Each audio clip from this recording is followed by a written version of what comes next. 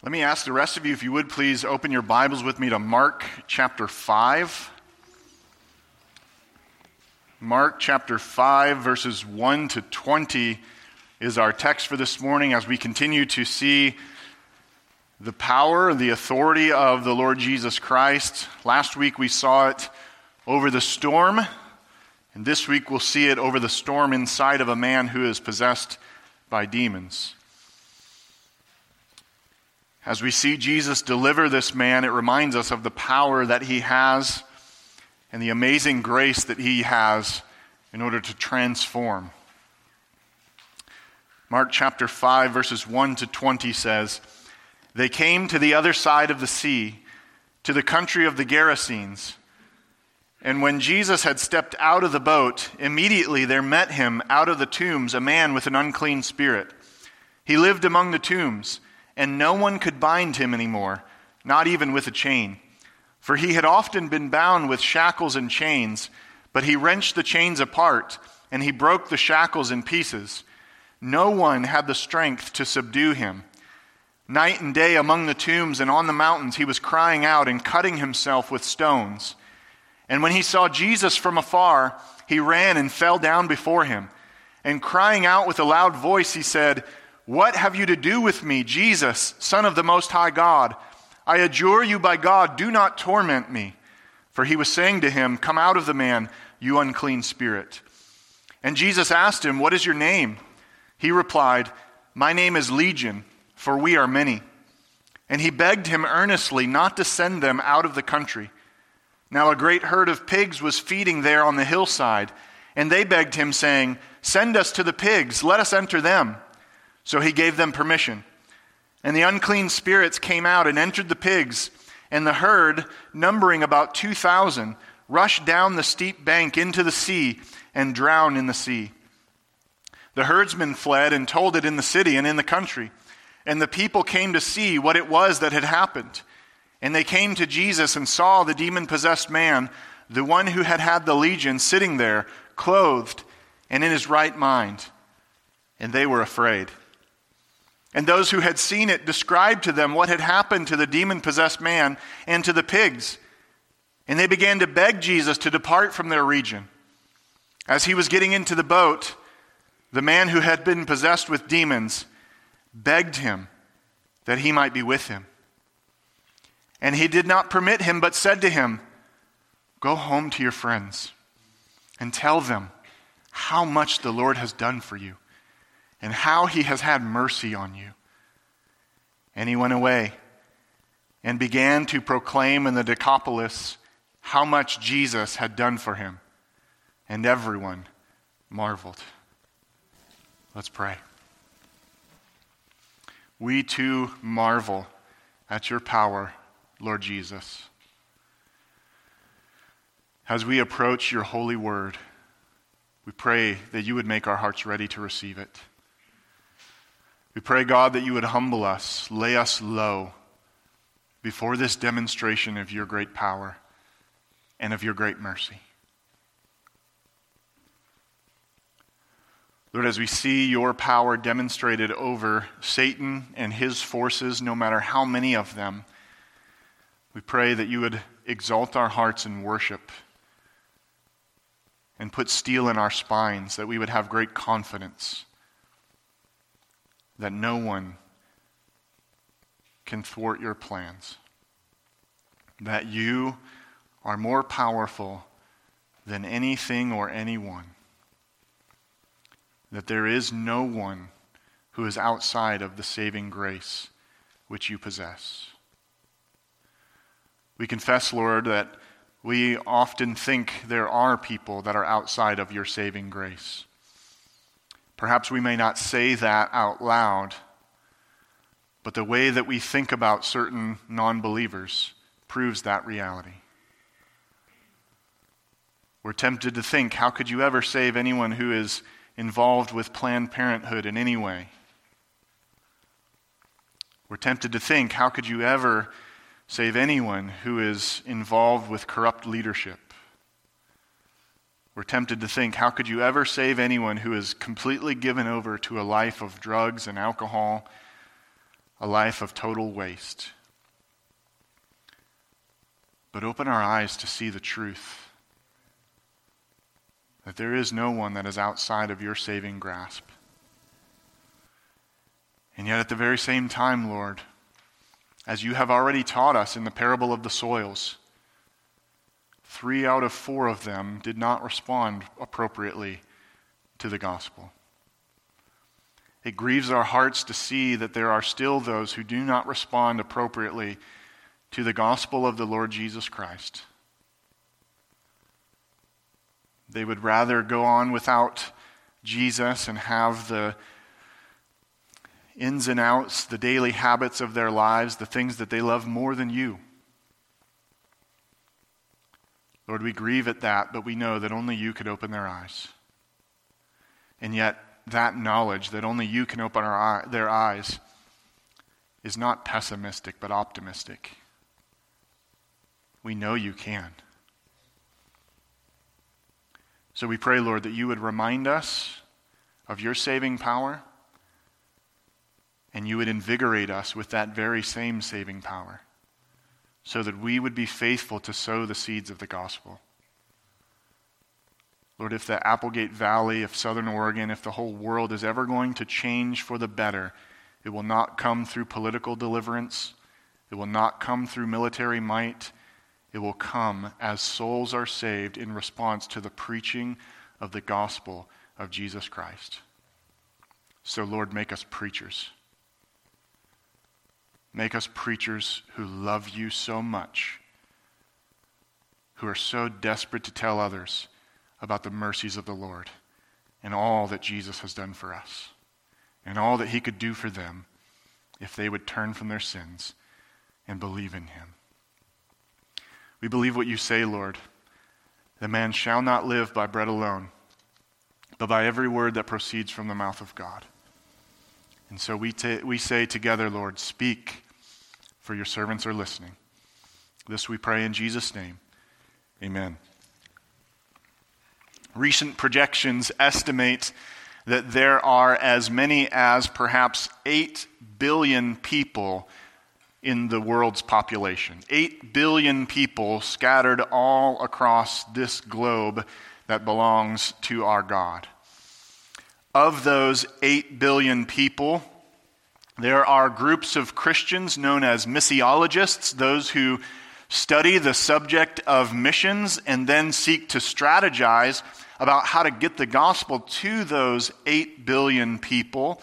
Those missiologists estimate that of those 8 billion people, depending on who you ask and what criteria they use, there are as many as 17,000 different and unique people groups that make up those 8 billion people. They define a people group as the largest group within which the gospel can spread as a church planting movement without encountering barriers of understanding or acceptance. So basically, a people group is a group of people, right? A group of people who would share the same language and could communicate with one another in a way that would effectively spread the gospel through those particular people. More than 17,000 of them comprise our 8 billion person population. That's a lot of people to think about, isn't it? We can't even comprehend how many 8 billion is. And then you break that down to 17,000. We could comprehend that a little bit more, but it's a massive amount of people. How could we possibly figure out how to think in such a way to quantify that many people? It can be quite overwhelming to think about the number of people in the world, can't it? And yet the Bible gives us some helpful indicators, a helpful simplification by which to think about those very same people. While the Bible certainly would acknowledge those people groups, you think of, for instance, throughout the book of Revelation, the acknowledgement that there will be in heaven, worshiping God, people from every tribe, tongue, and nation. The Bible certainly acknowledges those people groups. However, the Bible also simplifies things for us and breaks down the entire human race into two categories. 8 billion people, you could say, fall into one of two different categories. Those who belong to God and those who belong to Satan. It may strike you funny as describing that as those who belong to God and those who belong to Satan. Perhaps you think about it more like those who belong to God and those who don't, right? Go with me to 1 John chapter 3, just to get a little bit of a survey. We did this a few weeks ago, but I want to come back to 1 John chapter 3 to give us these categories. I don't want you to take my word for it that the Bible says it. I want you to see that the Bible says this is the two categories. These are the two categories in which everyone can be broken down. I want to read for you 1 John chapter 3, verses 1 to 10, paying special attention to verse 10 when we get there. See what kind of love the Father has given to us, that we should be called children of God, and so we are. The reason why the world does not know us is that it did not know him. Beloved, we are God's children now, and what we will be has not yet appeared, but we know that when he appears, we shall be like him, because we shall see him as he is. And everyone who thus hopes in him purifies himself as he is pure. Everyone who makes a practice of sinning also practices lawlessness. Sin is lawlessness.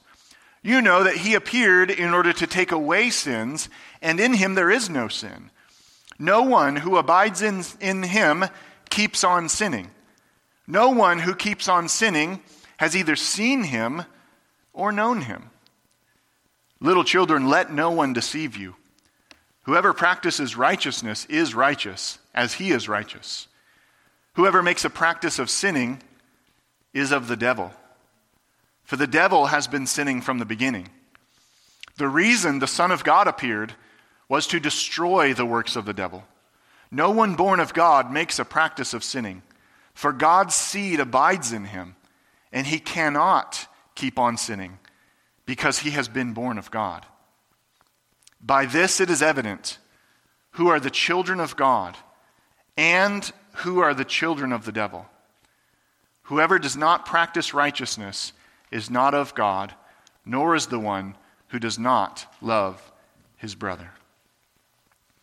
So we need to understand that as we navigate our world, as we navigate our neighborhoods, as we navigate the 8 billion people broken down into 17,000 plus people groups, we need to understand that the Bible says they belong to one of two fathers, God or Satan. Go with me to Ephesians chapter 2 as well, a passage you are very familiar with, I trust. Ephesians chapter 2 explains to us a very similar thing. I want us to think about Ephesians chapter 2 because I want us to understand that as we think about the children of God and the children of Satan, we could be easily tempted to feed our pride and to think, well, I'm a child of God. I'm not a child of Satan. Here's the point that Ephesians 2 makes. You were a child of Satan. If you are in Christ, you are no longer a child of Satan, but you were. Ephesians 2 verses 1 to 4, and you were dead in the trespasses and sins in which you once walked, following the course of this world, following the prince of the power of the air, the spirit that is now at work in the sons of disobedience. Who do you think that is? Satan. Verse 3, among whom we all once lived in the passions of our flesh, carrying out the desires of the body and the mind, and were by nature children of wrath like the rest of mankind. We'll stop at verse 3. Everyone here this morning at one time or another, either now or previously, belonged to Satan as his child. Everyone here this morning at one time or another, either now or previously, was bound by Satan in order to do his will. You weren't free. Everyone here this morning at one time or another, either now or previously, was enslaved by a cruel, heartless, and murderous master who came only to steal, kill, and destroy, even his own children. Paul tells us in 2 Corinthians chapter 4, verse 4, that in the case of those who are under the bondage of Satan as his children, in their case, he says, the God of this world has blinded the minds of the unbelievers to keep them from seeing the light of the gospel of the glory of Christ, who is the image of God. How many times have you thought to yourself, or perhaps even said to another believer, why don't they get it? Why can't they see? It's so plain that Jesus died for their sins. Why can't they see? Because there's more at work than you realize. Because this war is a spiritual war. Because there is an evil force behind their blindness, and his name is Satan. And he will do everything he can to keep them from seeing the glory of God in the face of Jesus Christ. We may have a variety of understandings about Satan and his work, most especially thanks to Hollywood. But the worst, in fact, the greatest evil that Satan can ever do, his highest goal, is to snatch souls away from God by keeping them from believing the gospel of Jesus Christ. While Jesus explained that Satan came to steal and kill and destroy, he also declared that he came so that you might have life and have it abundantly. Jesus came to free you from the family of Satan and to secure the Father's adoption of you in him, so that you would now have a new family and a new father. Jesus came to deliver you from the torturous imprisonment of that cruel deceiver, so that you would now be free to do his will. Jesus came as the good shepherd with a heart full of compassion, who laid down his life for his people so that he would give them eternal life. Jesus is the only one who can deliver you from the grip of Satan, completely transform you, and then put you on a mission to preach the gospel of Jesus Christ and to tell everyone what Jesus has done for you. The demon-possessed man and his deliverance in Mark chapter 5 teach us some valuable lessons about spiritual warfare. It's true that not all of the children of the devil are possessed by him, but they all are his possession. Jesus shows us in Mark chapter 5 that he and he alone can do something about that. And he alone will do something about that. Go with me then back to Mark chapter 5 as we pick up the story of Jesus Christ, the ministry that Jesus undertook as Mark tells us about it. We left off last week with the calming of the storm and the awe of the disciples. We pick it back up in chapter 5, but I want you to notice the question that chapter 4 ended with from the disciples. Who then is this, that even the wind and the sea obey him? This is Mark's answer to that question. As we then approach this passage, I think that the deliverance of this demon-possessed man teaches us some important lessons about spiritual warfare. In fact, I think we can learn 4 of them. So as we walk through this passage, I want us to see 4 lessons on spiritual warfare that give us confidence to preach the gospel. This is not an infatuation with the demonic. This is not a denial of the demonic, though Satan would love either one of those. This is a right recognition of Satan in his activity and a greater recognition of the Lord Jesus Christ and the power of the gospel. The first lesson then that we learn comes to us in this man. The lesson number one is that there is nothing that man can do to be set free from the grip of Satan. Verses 1 to 5. There is nothing that man can do to be set free from the grip of Satan. You'll notice verse 1 sets the scene for us. They came to the other side of the sea, to the country of the Gerasenes. You'll read all sorts of things about the debate about where the country of the Gerasenes is. There were multiple cities with close names. Matthew uses a different name for this land. The key word here is the country of. Not the city itself, but the land in which it belonged. We can put the context together and realize, number one, Mark tells us they came to the other side of the sea. So there, it's on the seashore. And then it's the country of the Gerasenes. So he sets the scene for us. Jesus steps off the boat, verse 2.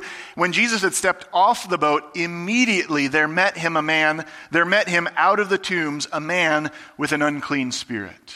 You can see the scene. Jesus' foot hits the ground, and immediately a demon-possessed man comes running up to him and meets him there. Where was he living? Verse 3 says he lived among the tombs. No one in their right mind makes their home in the cemetery. No one in their right mind makes their home in the tombs in those days.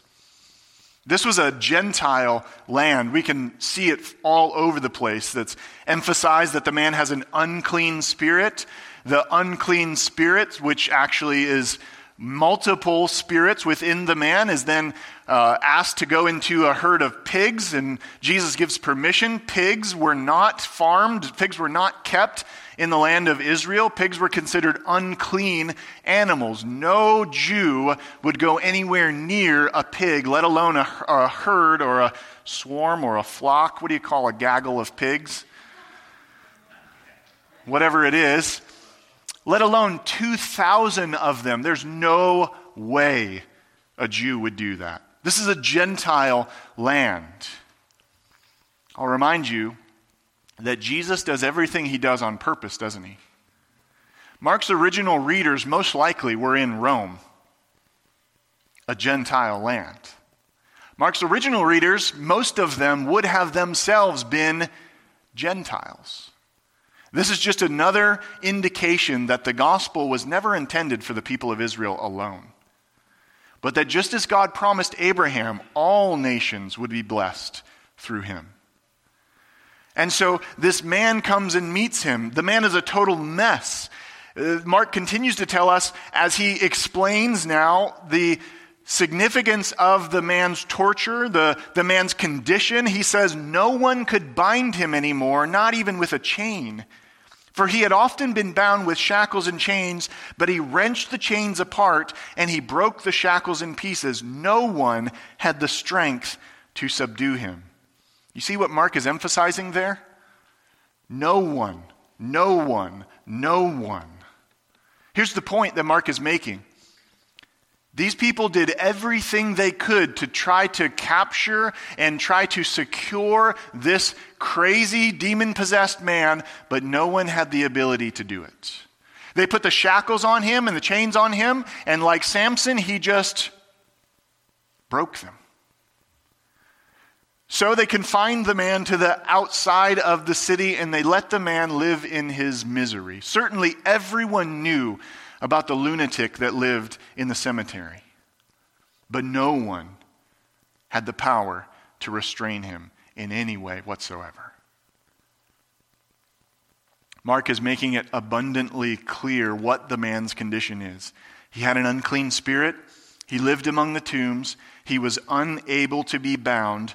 And verse 5 tells us, night and day among the tombs and on the mountains, he was always crying out and cutting himself with stones. Night and day, crying out with the evil shrieks of demonic, and taking sharp stones and cutting his flesh. We could speculate, and many have, as to why he was cutting his flesh. Perhaps he was trying to get what was inside of him out.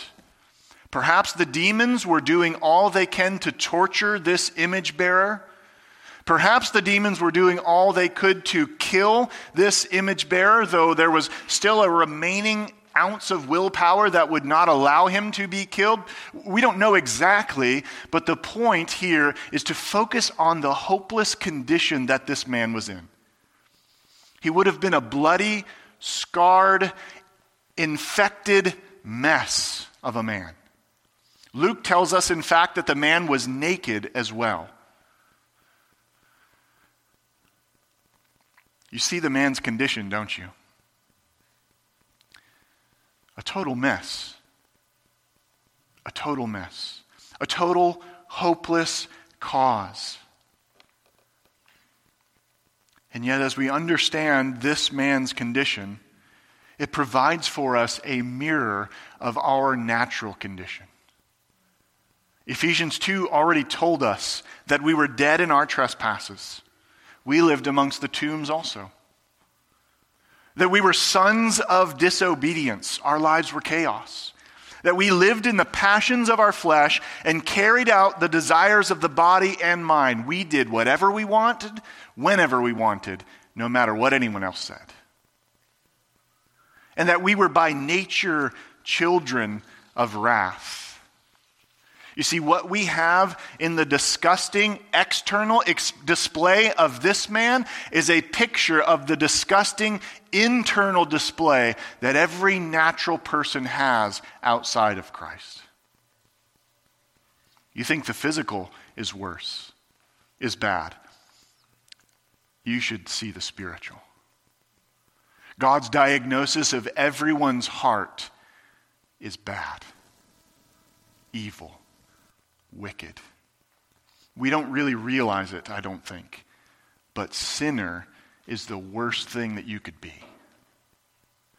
This man's condition mirrors our spiritual condition. Ephesians 4 goes on to explain that we, before Christ, and those who are still outside of Christ, had futile minds. Their thinking was a total mess. Do we see that anywhere? That we were darkened in our understanding. We were alienated from the life of God due to the ignorance that our hard hearts created. That we were callous and that we were given to sensuality and that we were greedy to practice every kind of impurity. You think crying out amongst the tombs and cutting yourself is bad. Just think about our spiritual condition. The reality is that just as in this man's life, so is in our lives, and so is in everyone else's lives, that unless God intervenes, unless God himself changes the condition of that heart, there is no hope. And while the sinner may be clean, while the sinner may be wealthy, while the sinner may be well-fed, while the sinner may have influence and friends and family, while the sinner may enjoy hobbies, the reality is that the sinner is dead and completely under the grip of Satan himself. Mark emphasizes here, no one could do anything about it, so they just tolerated it. While there is nothing that man can do to be set free from the grip of Satan, the second lesson that we learn is that there is no one under the grip of Satan whom Jesus cannot set free. There is no one under the grip of Satan whom Jesus cannot set free. Not a president, not a Planned Parenthood, not a terrorist, not a loved one who just won't believe. There is no one under the grip of Satan whom Jesus cannot set free. Verses 6 to 13 teach us then about Jesus' response to this man. And when he saw Jesus from afar, he ran and fell down before him. We've seen this already, that the demons acknowledged the identity and the authority and the power of Jesus. And this is exactly what happened here again in this situation.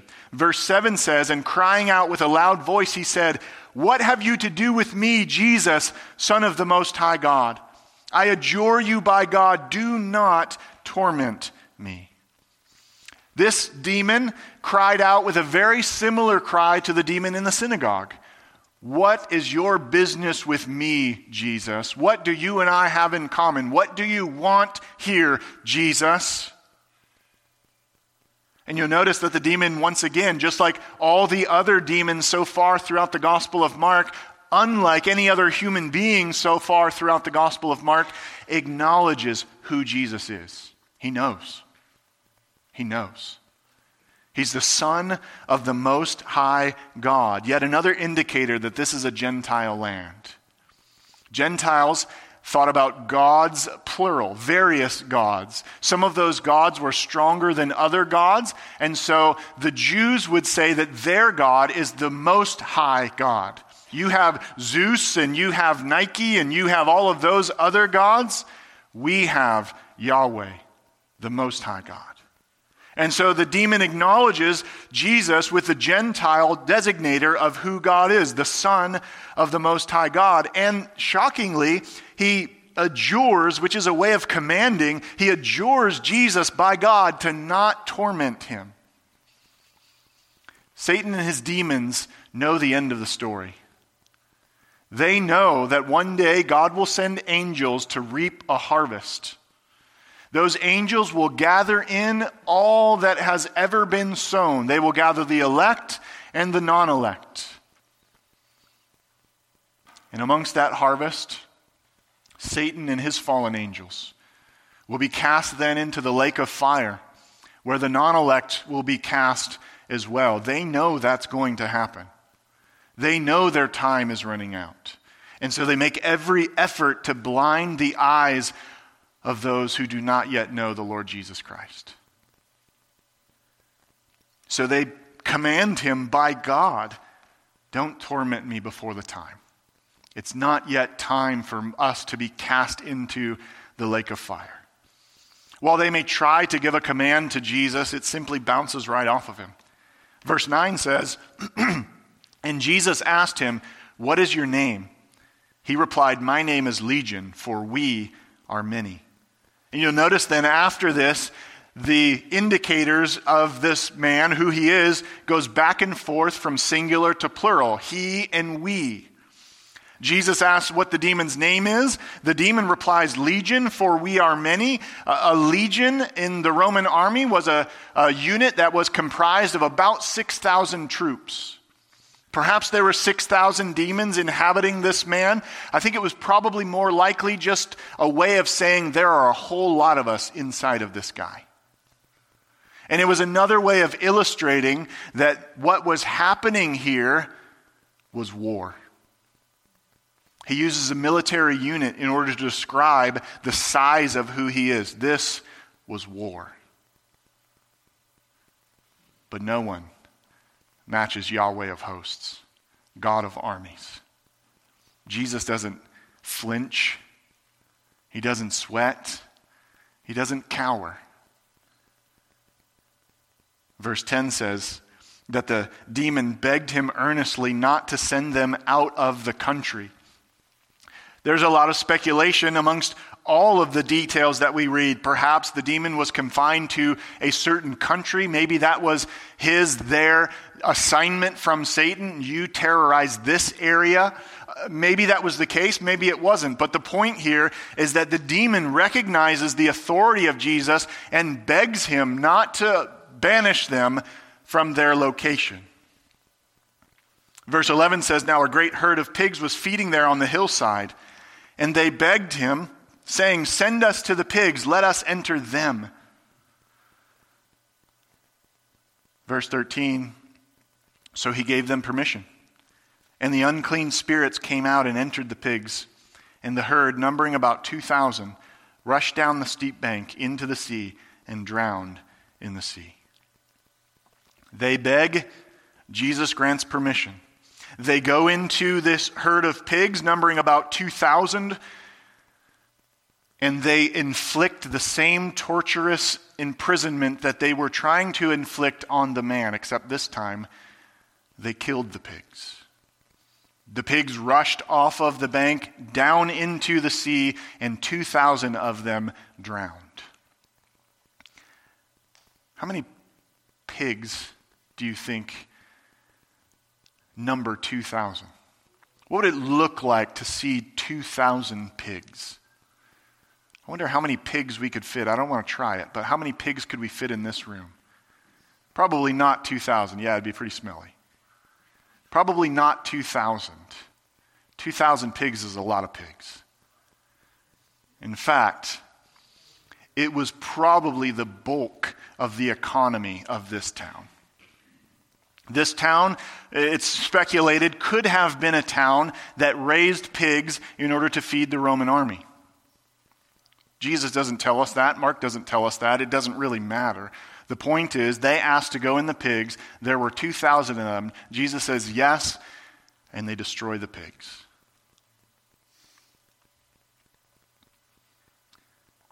You'll notice so far, the focus has been not so much on the man, but more so on the legion, the demon.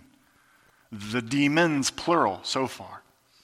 I would remind you of what verse 3 told us back in chapter 5 here. That the man lived among the tombs, and no one could bind him anymore. Does that word remind you of anything that we have studied recently? No one could bind him? Look back to Mark chapter 3.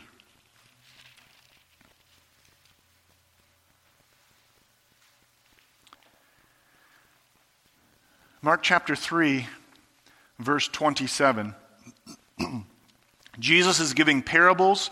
He's been accused of working under the power of Satan, and he simply explains to the people how foolish it is to think that Satan would work against himself. And in verse 27 he says, actually let's start in verse 26. And if Satan has risen up against himself and is divided, he cannot stand, but is coming to an end. But no one can enter a strong man's house and plunder his goods unless he first binds the strong man. Then indeed he may plunder his house. What are we seeing in Mark chapter 5? We are seeing the binding of the strong man and the plundering of his house. While people get concerned that 2,000 pigs had to die that day, and they claim, well, pets are people too, the reality is that God does not value any number of animals any more than he values one human soul. We love our pets. They're important to us. We hurt when we lose them, but the reality is pets are not people. They do not bear the image of God. But this man did.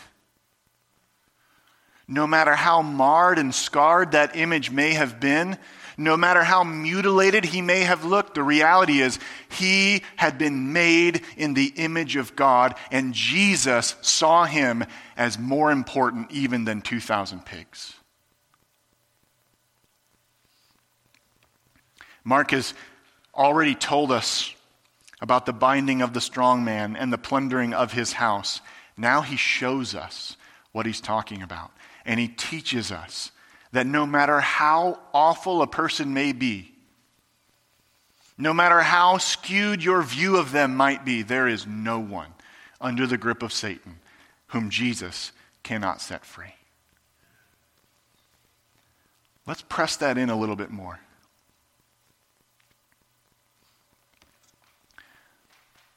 Who are you tempted to think has no hope of salvation?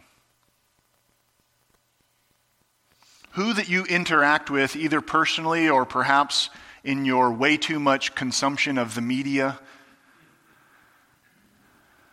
put more Bible, less news, okay? Seriously. who are you tempted to think couldn't be saved? Now, you know better than to say they couldn't be saved. You'll say, well, I know they could be saved. But in your deepest heart, do you really think that they could be set free by the Lord Jesus Christ? Now, immediately your theology kicks in, right? Well, I know they could be, but I know that only the elect will be saved, and so I just don't really worry about those things. I let God handle it, but that's not the response that the Bible wants to leave you with. Paul said that he did all things for the sake of the elect. True. But that included preaching the gospel to everyone he encountered, even to the point where he was stoned and beaten multiple times. He could have simply said, those Gentiles, they're a bunch of idiots. They're so dead in their sin, they're way far gone. They're probably given over to a reprobate mind. I'm just not going to waste my time with them. How will a sinner ever be changed unless we waste our time with them? How will the one who is under the grip of Satan ever come to be free unless you and me go and tell them about the gospel of Jesus Christ? And yet so often we sit in the comfort of our homes, in the glory of our nation, while so many people are enslaved to Satan, and they don't even know that there's a Savior. They don't even know that Jesus has come to bind the strong man and to plunder his goods. And he's not thinking about stuff, but souls. There is no one under the grip of Satan whom Jesus cannot set free. This leads us then to our third lesson, a lesson that balances out and brings us back to reality. Lesson number 3 is, yet some remain in bondage. There is no one under the grip of Satan whom Jesus cannot set free, yet some remain in bondage. And now we see an illustration of the parable of the soils.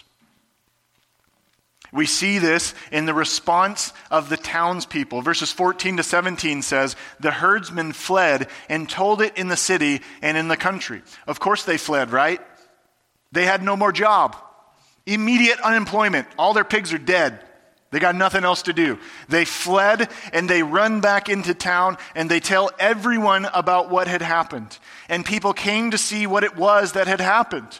And they came to Jesus and saw the demon-possessed man, the one who had had the legion, sitting there, clothed and in his right mind, and they were afraid.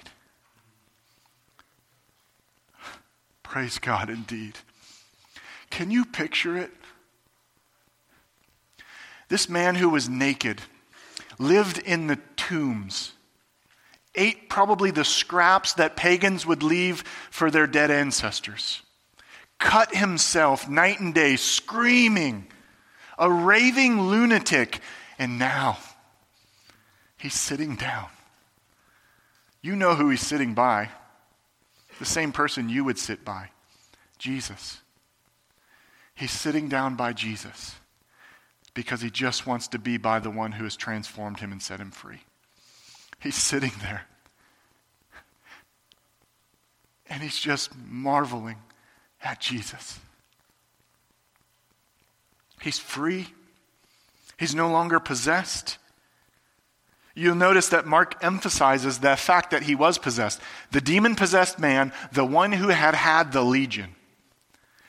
As if you forgot what Mark was talking about. Remember, the man was possessed, now he's not.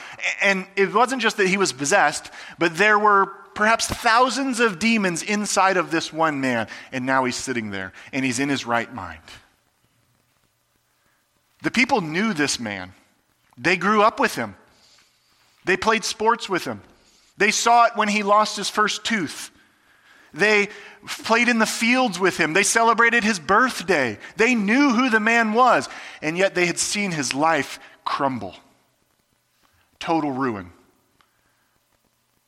And now they come back to the tombs, and they see him completely changed. What do? They fear. Because this is what happens when you see the power of Jesus. You fear. And yet, notice what else they did. Verse 16, and those who had seen it described to them what had happened to the demon-possessed man and to the pigs.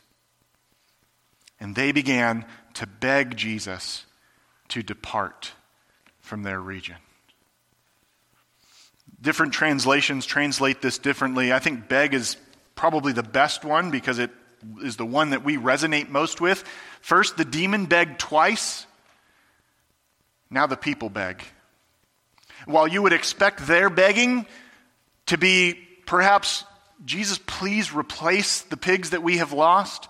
Please replace our livelihood. The reality is that the blindness that they remained under, the grip of Satan that they were in, the God of this world had blinded their minds, blinded their eyes to keep them from seeing the glory of the gospel of Jesus Christ. And so they beg instead for something, instead of begging something from Jesus, they beg that Jesus would get lost. Please get out of here. We don't want you around here. What? They can see with their own eyes the transformation in this man. They clearly acknowledge the power that Jesus has. Otherwise, they wouldn't beg him, right? You've got the whole town. It's a couple thousand maybe on 1 or 12. They could take Jesus and his disciples if they wanted to, couldn't they? But they acknowledge his authority. They know they cannot make a command against Jesus. How are they to go up against a man who had just cast out thousands of demons? They can't do it. And so instead they beg. They acknowledge his authority, but they say, get out of here, we don't want you. You know somebody like that, don't you? Well, I know Jesus died for my sins, but I just don't really need him. I believe in all that Jesus stuff. Jesus was a good teacher, but there are a lot of good teachers. Why do they respond this way? Because they were still under the grip of Satan. No, they weren't possessed by demons, but they were possessed by Satan. He was holding on to the grasp of them that he had. This is what it is to be dead in sin. No matter what you see with your eyes, you will not perceive. No matter what you hear with your ears, you will not understand until you believe the gospel of Jesus Christ. So we're seeing these lessons from the parable of the soils illustrated everywhere for us. Perhaps they valued their pigs more than Jesus. Perhaps they valued their everyday lives, but they would rather trade this crazy demon-possessed man. They'd rather have him back rather than the sane power of the Lord Jesus Christ. You know something? You used to do the same thing. You used to do the same thing. Until God opened your eyes. Because the reality is, only God can open the eyes of the sinner. Only God can set the sinner free. So we see in the first response then that some remained in bondage, and then we see the second response, the story of our lives. While others are set free, yet some remained in bondage, and lesson number 4, while others are set free to preach about the Lord's mercy. The fourth lesson is that others are set free to preach about the Lord's mercy. We see the response of the crowd, the response of the townspeople, the response of everyone living in the country, and now we see the response of the man whose life had been transformed by the power of Jesus Christ. Verse 18 says, as he was getting into the boat, you'll notice the people had no authority over Jesus, but he acknowledged their requests. You want nothing to do with me? I'll leave. As he was getting into the boat, the man who had been possessed with demons begged him, here's your fourth beg, begged him that he might be with him. Isn't that beautiful? Jesus, please let me go with you. I've never been alive until now. Let me just be with you. I don't want this life anymore. I just want to be with you, Jesus. Let me stay with you.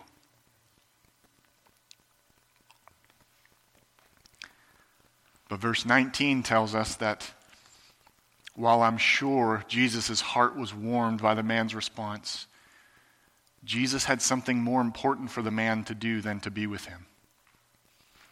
For the first time in the Gospel of Mark, Jesus does not tell someone to be silent about him, but instead commissions someone to go and preach about him. Verse 19 says, "And he did not permit him, but said to him, 'Go home to your friends and tell them how much the Lord has done for you and how he has had mercy on you.'" The ESV says, "Go home to your friends." Literally, the text says more something like, "Go to your home to those who are yours." Jesus is saying, go back to the place where you grew up. Go back to the people that know you. Go back to the people that love you and tell them. Tell them about what the Lord has done for you. Tell them how the Lord has had mercy on you. When Jesus says how much the Lord has done for you, most likely he's referring to his Father. But notice what verse 20 says. "And he went away and began to proclaim in the Decapolis how much Jesus had done for him. And everyone marveled." You see, the man knew who the Lord is. Jesus. The one who had set him free, the one who had transformed his life, and the one who had said, "Go and tell him about me. Tell him about the mercy of the Lord. Tell him about what I have done for you."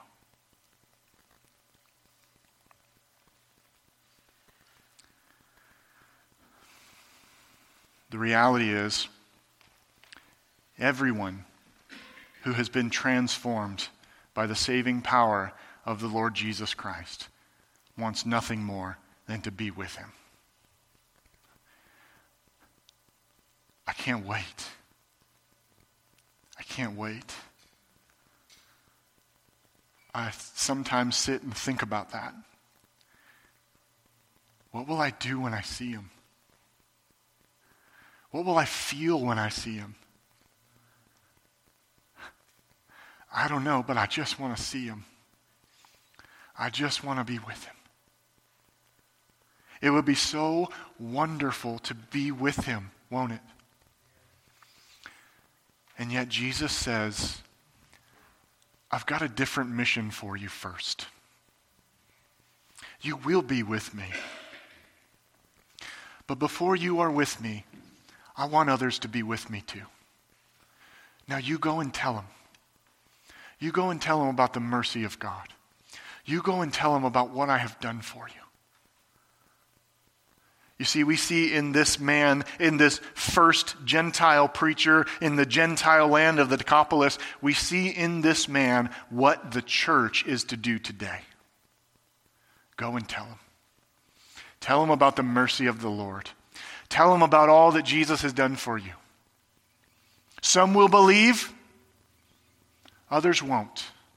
But it's not up to you. You sow the seed and you go to sleep because you trust that the power rests in the God of the gospel and in his gospel itself. We've seen the power of Jesus over Satan to deliver the captive, to transform them, and to send them out on a mission to preach to others about the mercy of God found only in him. And then we've seen the various responses, 2 responses here, but the various responses to that power. Some begged him to go away because they liked their lives without Jesus just fine. But the man who is delivered, who is set free from the grasp of Satan, he begged that he would be able to go with Jesus. Let me ask you this morning then, which of those responses describes you?